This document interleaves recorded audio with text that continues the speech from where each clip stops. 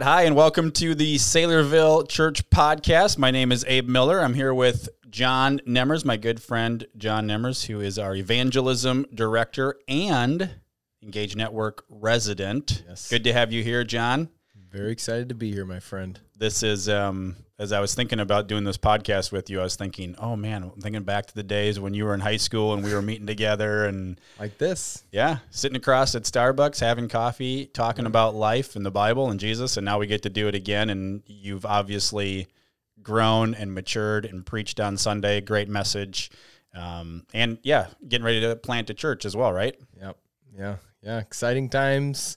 Crazy to think of how much we've grown. Yeah. Two of us, even, especially me. I still remember when Daniel would invite me to those Bible studies. I can't remember if I was a believer yet or not, but I remember he would invite me, and sometimes I'd be like, okay, I guess I'll go. And then it became one of the highlights of my week. Yeah. And now you never get to hang out with us. Nope. And you never want to do coffee. This is with the us. only time right here doing a podcast we get to sit down and talk about the message. So that is what we're doing. We're going to be talking about the message from Sunday, which was in Matthew 10, right? Yep. Just give us a quick overview of what the message was about. And if you haven't listened to it or watched that, you can see that in the show notes. Go back and watch or listen to the message because really this conversation is going to be about that. Yeah. Yeah, well, those of you who are just listening, you won't be able to see this, but I do have a little bit of a memorabilia from the message right here. If you can't see it, this is a sign from man. Paul. Some of you may have missed it. A lot of you did. During the third service, I happened to have my fly down the entire time. And that's all everyone's talking about today. That's it. I've already gotten like 6 jokes about it. Oh, man. Paul was in the front row with a sign that says, "Your fly is down," and pointing at it the whole time. On the screens in the front. On the screens in the Signs front. flashing. I had no idea. I was just kept on preaching. And then Paul came up in the middle of the message and told me, "Your fly is down." And you took it like a champ. What are you going to do at that point? You just got to, move on. But no, the message itself before that point, it was a missional message. It was Jesus sending out the 12 to Israel, just the house of Israel, the nation of Israel. And my thought process was, you could take that story in and of itself, or you could preach that story and the meta-narrative, what's going on in the bigger picture in God's plan for redemption for the whole world. And so that's kind of the direction I took, because obviously it'd be more applicable for us to kind of take it that way. So that was my thought process going in. And so I started off the beginning of the message just kind of talking about how Christianity has grown from, at least from the New Testament's perspective. Of course, you could start all the way back from the beginning, but I didn't have time to do that. So we just started with the 120 Christians that you see in Acts 1, and how it's grown to, just 2.6 billion professing Christians. Not that all of them are genuine Christians, but at least 2.6 billion professing Christians. And basically just taking that question, how did Jesus change the world like this? And he did it through 12 insignificant men from the Middle East that were very normal, and that was a part of his plan. His plan wasn't to just gather up this large, gigantic following. His plan was always to intentionally pour into a small group of people who are radically changed and who radically see the importance of what Jesus has done and their need for him and his death and resurrection for them, and then to train them to go out and tell. He understood he understood multiplication in that sense. So one person leads 2 people, those 2 people lead 2 people, and course, then it just expands that way. So, yeah, so it was just a big message that was supposed to be kind of up visionary, go, Mhm. you are sent. You're not an apostle in the biblical sense, Right. because you didn't actually hang out with Jesus, which are the New Testament requirements and amongst other things, but you are sent ones. That is who you are as a Christian. You are ones who are sent to go and obey the Great Commission and to go tell others. And so, yeah, that was kind of my thought process going through the whole thing. Yeah. It was a great message, great challenge. I think it was a lot of people. I think you helped us think bigger, and that we are a part of the team, right? We are a part of the plan, the method, what Jesus was doing, even when it started with the 12 and then expanded. I think it was helpful for us to be able to see that, because I think a lot of times people are just like, well, I'm living life. I have kids. I'm making money. I'm doing my hobbies. I'm trying to stay healthy. And like that becomes the focus instead of like, man, what are we here to do? So I thought you did a really good job with that. I had some thoughts from the message. You made some really good comments, some really good statements. I just kind of want to dive into some of those things, and even the idea of taking the 12, right? They were ordinary men, Right. Which was an encouraging statement in itself. And you even mentioned that in the message about these guys weren't like rock stars. They weren't, which I've always talked about that with other people about, like, you look at a lot of people in the Bible and it's not like everyone's raising their hand and saying, hey, pick me. Right. I've got a degree. I've got a plan. I've got the ability. Most of the time, these people are like nobodies, right? Right. They're not the first pick. They're not the ones at the top of the line or at the top of the list here. And God's like, yeah, but I'm going to use you. Mm-hmm. I'm going to take you and I'm going to change the world. Right. Which we see throughout Scripture, right? In a lot of those characters. But how does that, for the people listening, for the average person out there that's thinking, yeah, that is encouraging to me. Like, how do you encourage people that are maybe thinking that they don't have a ton of talent? Maybe they're not really great up front. They're not great articulate communicators. They may be scared, like the 120 that you talked about. What would you say to those people that are just out there going, I'm just an average Joe that wants to serve Jesus? Yeah. I immediately think of when Paul is laying out the famous passage of the body of Christ, and he's saying, if you're going to say you're an ear, but I have no use for, the hand and stuff like that, that kind of famous passage. One of the things he says in there sticks out. I'm blanking on the actual reference, but I'm sure somebody listening will know exactly what reference I'm talking about, where he says, God, as it is, God has chosen each body part essentially intentionally. Is that 1 Corinthians 12? Yeah, but I'm thinking of a specific verse. Yeah. And maybe as you respond, I can look that up and actually give it. But it says he has chosen you to be that certain body part. Mm-hmm. So intentionally, right. God has chosen you with your characteristics, with what you may perceive as your what makes you common, what makes you an insignificant person, because you feel the pressure of culture to be a type A personality, or whatever it is, or to be attractive, or to be taller, to be more trim, or whatever it is. But yet, here it is, and God has specifically and intentionally chosen you to be that way to fulfill the full function of the body, which in part actually accomplishes his eternal purposes, which for me, and it should be for anybody, is just like so mind-blowing that it does not matter who you are, whether you are the Billy Graham or the, this is common amongst moms who have a bunch of kids and they just go through a season of life where it's like, gee whiz, am I anything but a stay-at-home right. mom? Like, do I do anything at all?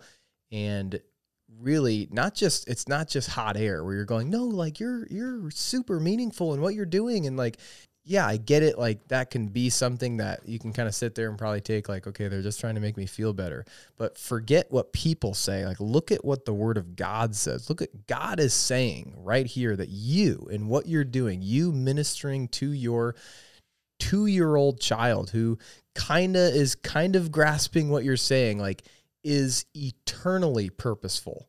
Like, it is actually eternally purposeful in the mind of God and his purposes, and moving that movement, that his universal plan of redemption towards the end. So yeah, I mean, I think it should be super encouraging for anybody, because we all have these major self-doubt moments. You know, it doesn't matter how confident you are.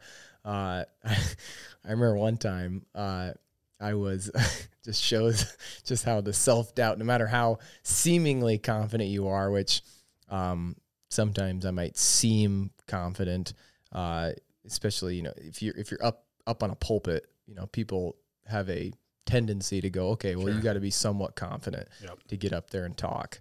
But I remember I don't usually do this, but after one of the services, this is months ago, I asked one of my buddies, I said, hey, well, what'd you think? And I don't usually do that. And he goes, it was all right.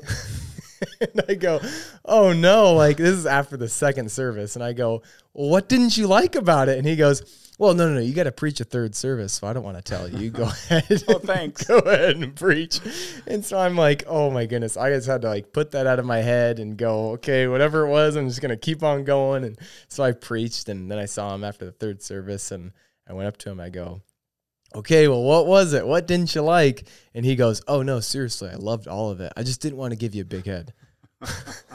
And I'm just like, in my mind, I'm going, I think you overestimate how confident you think I am. Oh my goodness. That like wrecked me on the inside. And I think that's every human. Every human is constantly riddled with self-doubt. And we need to be reassured that it doesn't matter how talented you are, how charismatic you are, how gifted you are. You don't do jack without God doing something. And so, of course, historically speaking, when you look through all of Scripture, all you get is a bunch of zeros that God is just doing amazing things with. And again, you go right back to what Paul says in 1 Corinthians, and he goes, look, God uses the weak to shame the strong so that you don't have anything to boast. Like, when I think of myself personally, I when you knew me in high school, I was obviously not a Christian, but I was also I had the hardest time with everything, and I still do in many ways, but like, I couldn't spell, I couldn't read well. And so the fact that I could actually have the privilege to open up God's word and be able to understand it in such a way that I can teach it to somebody, I can't in good conscience, unless I'm being super prideful, which of course comes into play all the time because I am super prideful and super sinful. I can't, in all honesty, maybe is a better word to put, open up God's word, teach a message, and go away saying, wow, I am just super intelligent. If I'm being honest, I have to go, the only way that I was ever to accomplish anything like this is because God, for some reason, chose to save me and to use me somehow, some way, which is true for every Christian. Yeah, I totally agree with the self-doubt. I mean, I think everybody, we're told not to portray that, right? We're told to portray like we're men, we've got it figured out, we know the answer, and yet I think most everybody, including myself, is like, yeah, I'm not sure. Yeah, I sure hope, Lord, oh man, God, you've got to show up because I'm in over my head, which I think is good because it makes us depend on the Lord. But I do think that is a false thing, especially in the church. That like, we've got it figured out, and yeah, I've asked that question, Lord, really? Like me?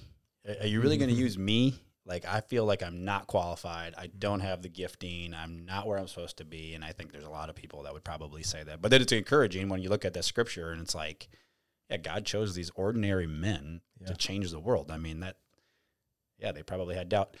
I'm going to go off one of the things you said right at the beginning of your message. You said, there's 120 of the disciples, and you said scared disciples. Yeah. That resonated with me, right? Because it is that idea of like scared. Yeah. Do you think there's a lot of scared Christians today when it comes to what we just talked about? I don't know if God's going to use me. I don't know if I've got the faith to step out, have a conversation. I don't think I'm a world changer. I don't think I'm going to impact my school or my workplace or my neighborhood. Do you think, like, what would you say to those people? And do you think people are scared? Yeah. I would actually hope for more scared Christians, just knee-jerk reacting to your question, because I think that the real problem in America is more of complacent Christians rather than scared Christians. If you have a scared Christian, at least they know that they should be doing something, right? At least they know that there's a mission out there. And that's a better step, in my opinion. I think that a lot of Christians are just like, what mission? I'm saved. What do I have to do? I don't, I'm not supposed to be doing anything, or, that's for other people to do. And so they don't see themselves as the ones who are in ministry, which is flat out what Paul says in Ephesians 4. He says God has given the evangelists, he lays out all of these people with these gifts, and he says he's given the pastors, the elders of the church, the job to equip the church for ministry. Right. So people don't, especially in the American church, they just don't see that. They don't see themselves as the ministers of God's word. That's just super spiritual people, and then the church's job. So, knee-jerk reaction, it's almost like, man, if we had a bunch of Christians who are just like, scared, that almost might be a good thing, because then they're probably, I'm going to guess, coming to the elders and going, I'm really scared. How do I do this? Yeah. That's a great step right there, because then we get to do our job, which is equip the church to do the work of the ministry. And so then, yeah, obviously, I think that is a real thing that people are scared. And I think that's probably something you can acknowledge, like, hey, the fact that you're scared is actually a good thing. You realize that this is a big deal. This is something that God's put on your heart that you need to do. And then, yeah, I think the answer for them, I guess, is it's not easier said than done, but it is faith. It is, hey, this is where God meets you the most clearly, is when you step out in faith, and you, in whatever situation, you take every situation at a time. But yeah, being faithful to God's calling. And I think one big thing is you don't know how God's gifted you until you've kind of taken that step out. So you very well may be hindering the growth of the body, your local body, the church, by saying, I'm really, whatever the fear is that's keeping you from saying something to your neighbor, your coworker, whatever it is, God very well may have gifted you in this area of leading or being an evangelist, or even just being somewhat of a counselor or something like that. And if you don't step out in faith, you just don't know it, right? So that would be one thing I would say as well. Just, you have to step out in faith and just watch God work, which is super cool when you do. Yeah, that's good. Okay, I'm gonna let's talk about this. You made a comment. There's a lot of spiritual obesity in the church today. Explain what you mean by that. You're talking about head knowledge, but we're also told, like, no, study the word, read the word, be in the word. You counsel out of the word, you share the gospel out of the word. But then there's also there's the comfort side of just like, I'm just more knowledge. It's almost like a distraction or an excuse to actually doing what we're told to do. So talk a little bit about that comment that you made. Yeah. Knowledge puffs up, love builds up, right? Don't be hearers of the word only, but doers of the word. And so, yeah, I think that any time or any place that you have the ability to continue to learn is a great thing to have. But if it stops there, right? If it stops in the head, it's just going to puff up. That's biblical. That's just head obesity. I kind of use the illustration of food obesity just because it seemed so natural. Like, food is good. Knowledge of God, deeper understanding of him is a good thing. But too much of it with no activity is just going to get you fat, whether it's fat in the body with food or fat in the head with knowledge. You have to alleviate that unhealthy balance. You have to apply what the word is actually telling you. You can't, it's almost a paradox in a sense when you really think about it. Like, how can you be a deep studier of God's word? Now I'm convicting myself even just by saying this, because I've been there. I've done this so many times where I've studied scripture after scripture and just dug into the text and everything behind it and just really got into it, and yet not apply what it says, which is just, it's a paradox, because how well do you actually know the text if it doesn't actually affect what you're doing? Right? You clearly don't know it well enough, which I think is the spiritual element too. When you're reading your Bible and praying, because we all should be praying when we're reading our Bible, and just asking God, don't let this just become something that's just good for my knowledge to be able to spark off in some Bible study I'm doing with a bunch of Christians, just so they know that I'm in Ezekiel right now and I know what verse 27 in chapter 36 says, all these things. So yeah, I think that's what I meant by it is anywhere, any place that you have an overemphasis of knowledge with no application of movement, then you're just going to get a bunch of knowledge-based Christians that usually, I'm broad brushing, but usually are just grumpy, they always got to push back on something because they know, right? They become know-it-alls in that sense. So it just ends up becoming an unhealthy church. Yeah, the knowledge or information versus transformation, right? I can get a lot of information. We got information coming out our ears right now. I mean, you got YouTube and everything else that you can watch any message, you can listen to any preacher, you can look up any kind of information about anything about the Bible. So we've got all this information, but like, is it transforming us?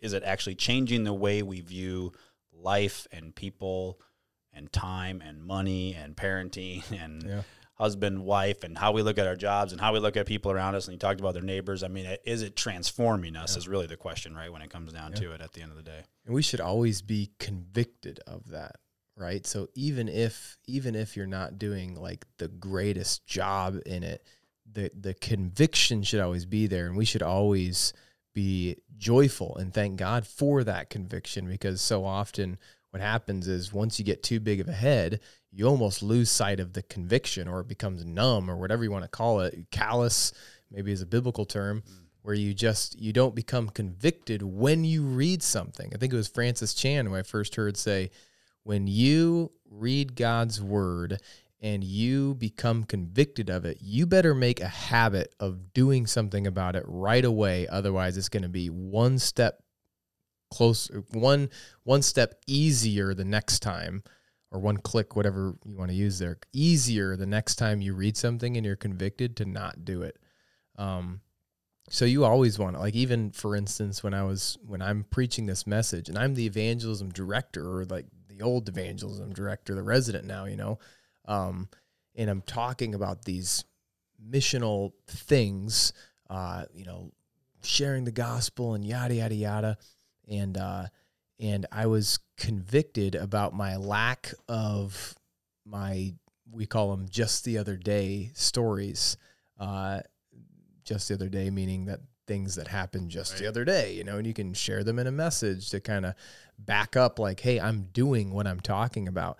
And I was convicted. I'm going there. I'm going, man, I have not had a lot of Bible studies, really rich Bible studies occurring in my season of life right now. And that was just super convicting while I'm studying and while I'm preaching these things. And at that moment you go, okay, God, there's something I'm realizing I need to make this call to this person. I need to go pursue that person a little bit harder. I need to be continuously or asking you for open doors. And that goes back to the conviction of God's word. And if I were to hear that and to say, yeah, but I mean, I got these excuses, like I'm in the residency now, so I got all these other meetings going on, and I am doing this, and I could point to all these other things that I am doing evangelistically that are working or whatever, but, you know, and I just go, so I can excuse this. Then the next time I'm convicted of something, whether it's, you know,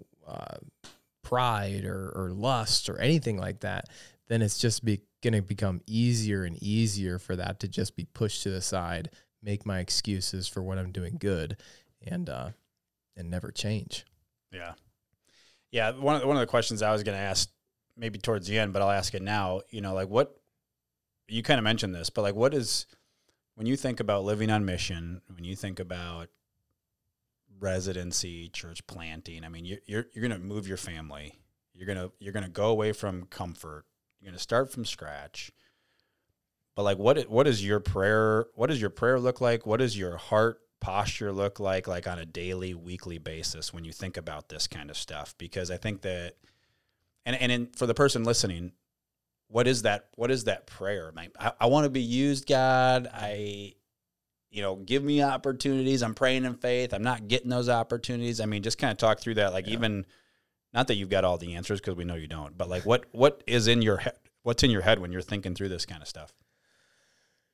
Yeah, Kaylee and I, so we've tried to make a commitment to, before we get up out of bed, we just, however we word it in our own minds or as we pray, but to just pray the great commandment, which Jesus lays out in saying, hey, love the Lord your God with all your heart, soul, and mind, and love your neighbor as yourself. And I think there's a reason why, Jesus boiled all of the commandments down to those two things, because everything else bleeds out from there. How am I going to live missionally? How am I going to love other people? How am I going to, all of those things end up stemming from, do I love God? And so often we wake up with myself on the idol, and I'm immediately selfish. I'm tired. I got to do all these things today, and I got yada, yada, yada. And so when you start your morning with, okay, God, this is, every breath I'm taking is by your grace. And even more than that, you've shown yourself to me in a special way where I've been able to actually accept you and come into a relationship with you. That's by grace. That's nothing else but by the fact that you open my eyes to you. You know, you start to think through those things. So grow my love for you, and then let that bleed out into my love for others. And I think that really just helps, at least. Again, you're not perfect, and it doesn't take long for, as Jeremiah 17 says, it doesn't take long for our hearts to become deceitful above all things and desperately sick. You know, who can understand it? We can't even understand it. Only God can understand it. And so it doesn't take long for that to happen. But I do think that when you pray that way, and that is our daily prayer, that we would love our Lord and then love other people. It's helpful, because I'm naturally a selfish person. I'm naturally someone that thinks inwardly and not okay. How as you know, Philippians 2 says, when we're supposed to be imitating the humility of Jesus, how might I think of this person as more important than me, which is super convicting, and it really changes a lot of the things you do. Yep. Yeah. Did that answer the question? Yeah. Yeah, that's good. Let's move on to another thing here. You said Jesus wasn't married to his method, but he always had one. And I know you and I have talked about this before, about different methods, different platforms that people are involved in. I mean, not everybody is out knocking on doors, right? Right. Not everybody is on staff at a church. Most people are not. Yeah. So how do people who are working, stay-at-home moms, they're going to school, like, what's their method? How do they use their method? How do they use their platform? I know you and I have talked about that before, but like, how do you just encourage those people to say, man, God has placed you in this specific role right now. Like, don't waste the moment. Don't waste the opportunity. Yeah. Yeah, it's a good word. You have to differentiate where people are at in their lives, right? I mean, you had Paul, for instance, who was a single man, and he even said in his own epistles, "Hey, I would prefer if you're going to be in ministry, be single as I am single, because then you can just give yourself over to God." And you see that in his ministry. He's just popping around from city to city, and his method was very clear. Even in Acts, he went to the synagogue first and then to the marketplace, never in reverse order. And when he came upon a city that didn't have a synagogue, he skipped the city. Not because there weren't any unsaved people there, but it just didn't fit into his method. And so he just moved on. So it's a wisdom thing. And he realized I have the ability to do that. So I think there are certain people who have the ability to do a lot. They have the availability to do a lot with their time and their resources. And so to those people, I would say anything you can get your hands on, I would say go all at it. Look at your circle of influence. That's my biggest thing. Is I just say evangelism should always start with your closest circle of influence, which is by definition your family, right? Who you're living with. Now, some people say, "I'm living by myself." Okay, so move the circle out. Mm-hmm. Who's next? Well, it's your neighbors. That's a big one that God's really been convicting me on lately. You're going to be hard pressed unless you just live out in the country on your own. And even then you still have your neighbors, that people that live in the farm next door or whatever. But most of us, we actually have neighbors. So looking at them and going, okay, these are my long-term inner circle people here. This is my ministry. This is my method.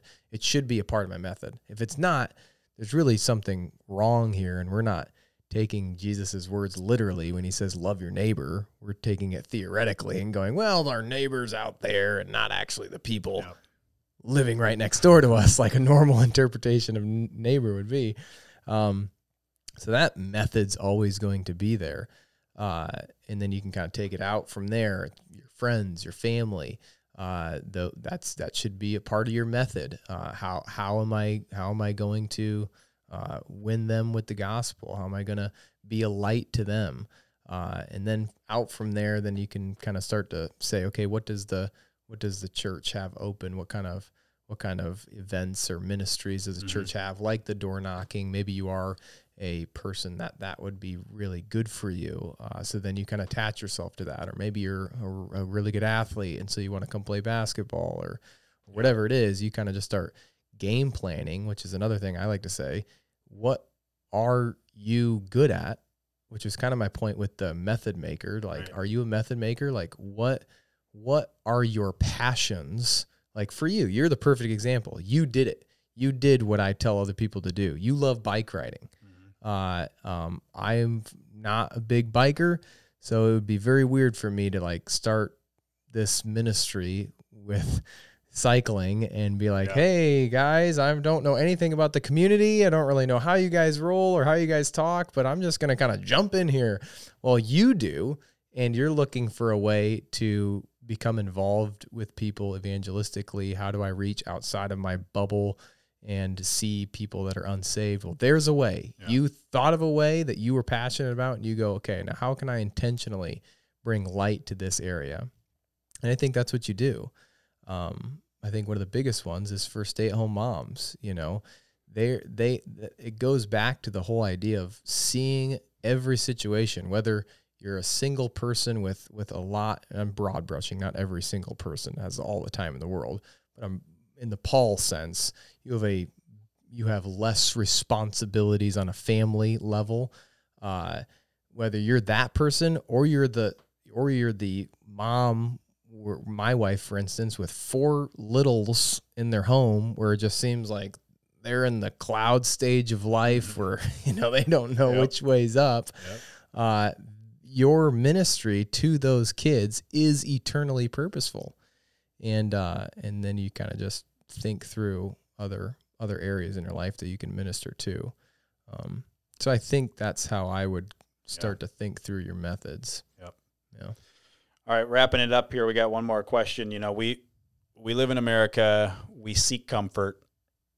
I think the American church seeks comfort probably on a lot of levels, right? Whatever's the easiest, whatever's the most comfortable. And one of the last points you said, advised with a warning. And you talked about, wolves, flogging, death, hated, suffering. Like those aren't real like friendly words to use when it talks about like, hey, join this group and this is the outcome that you're going to get.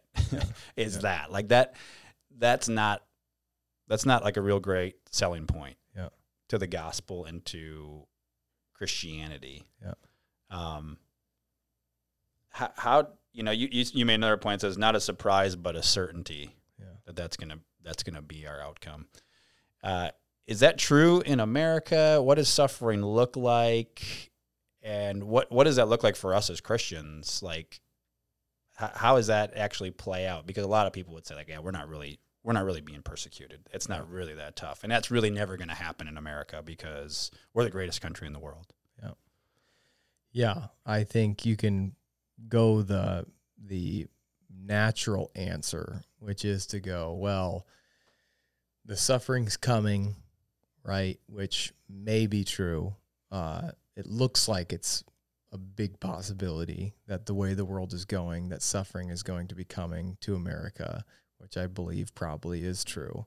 But we can't live in the theoretical all the time to go, well, it's coming, it's coming, it's coming. There is suffering that goes on now. Again, I think that not the next level of importance, but just another level of it is, the rejection.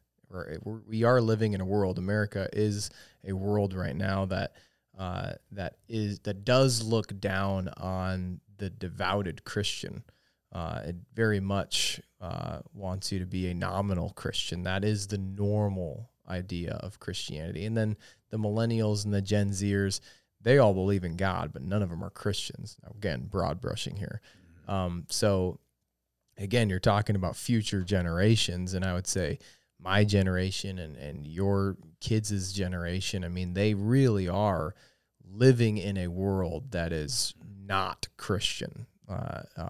To find somebody who's actually would say, yeah, I'm a Christian, is becoming far more rare, and saying that they're a genuine Christian. Most of them would say, yeah, I believe in a God. I believe in some sort of higher power, some sort of being that created us. And so, of course, that leads way to persecution of some sorts, even from the nominal Christians. The example was given a couple weeks ago with one of our youth who stood up for, in a loving way, just saying, look, I still hold to true, genuine, biblical views of sexuality.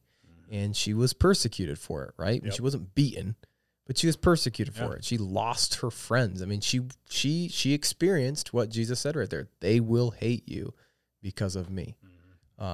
We shouldn't expect any different. I've had plenty of experiences with that. One of my best friends, he's in my wedding. Love him dearly, still love him dearly.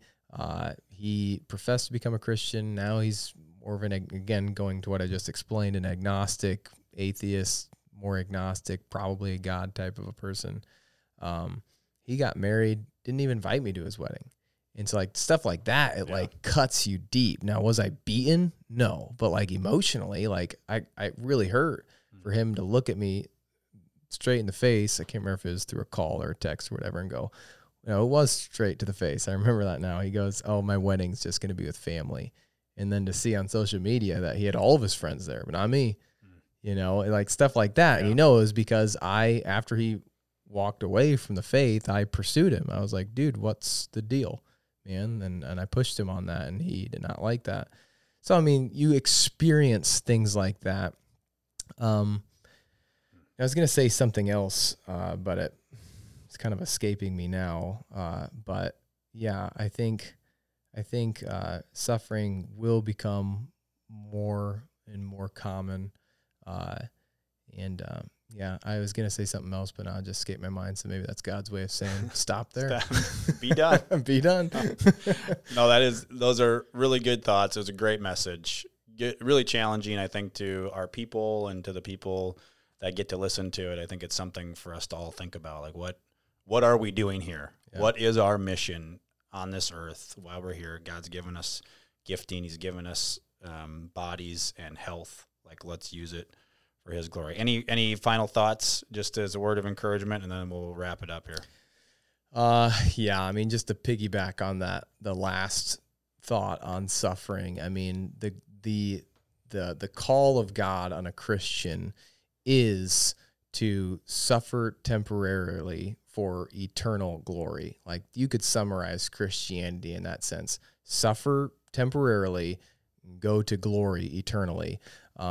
Because God's not calling you to a temporary pleasurable life. He is calling us to chase after our most joyful life, our most pleasurable life. And that ultimately is found through suffering, which sounds counterintuitive, right? To say my most joyful life and my most pleasurable life is going to be found through suffering like Jesus.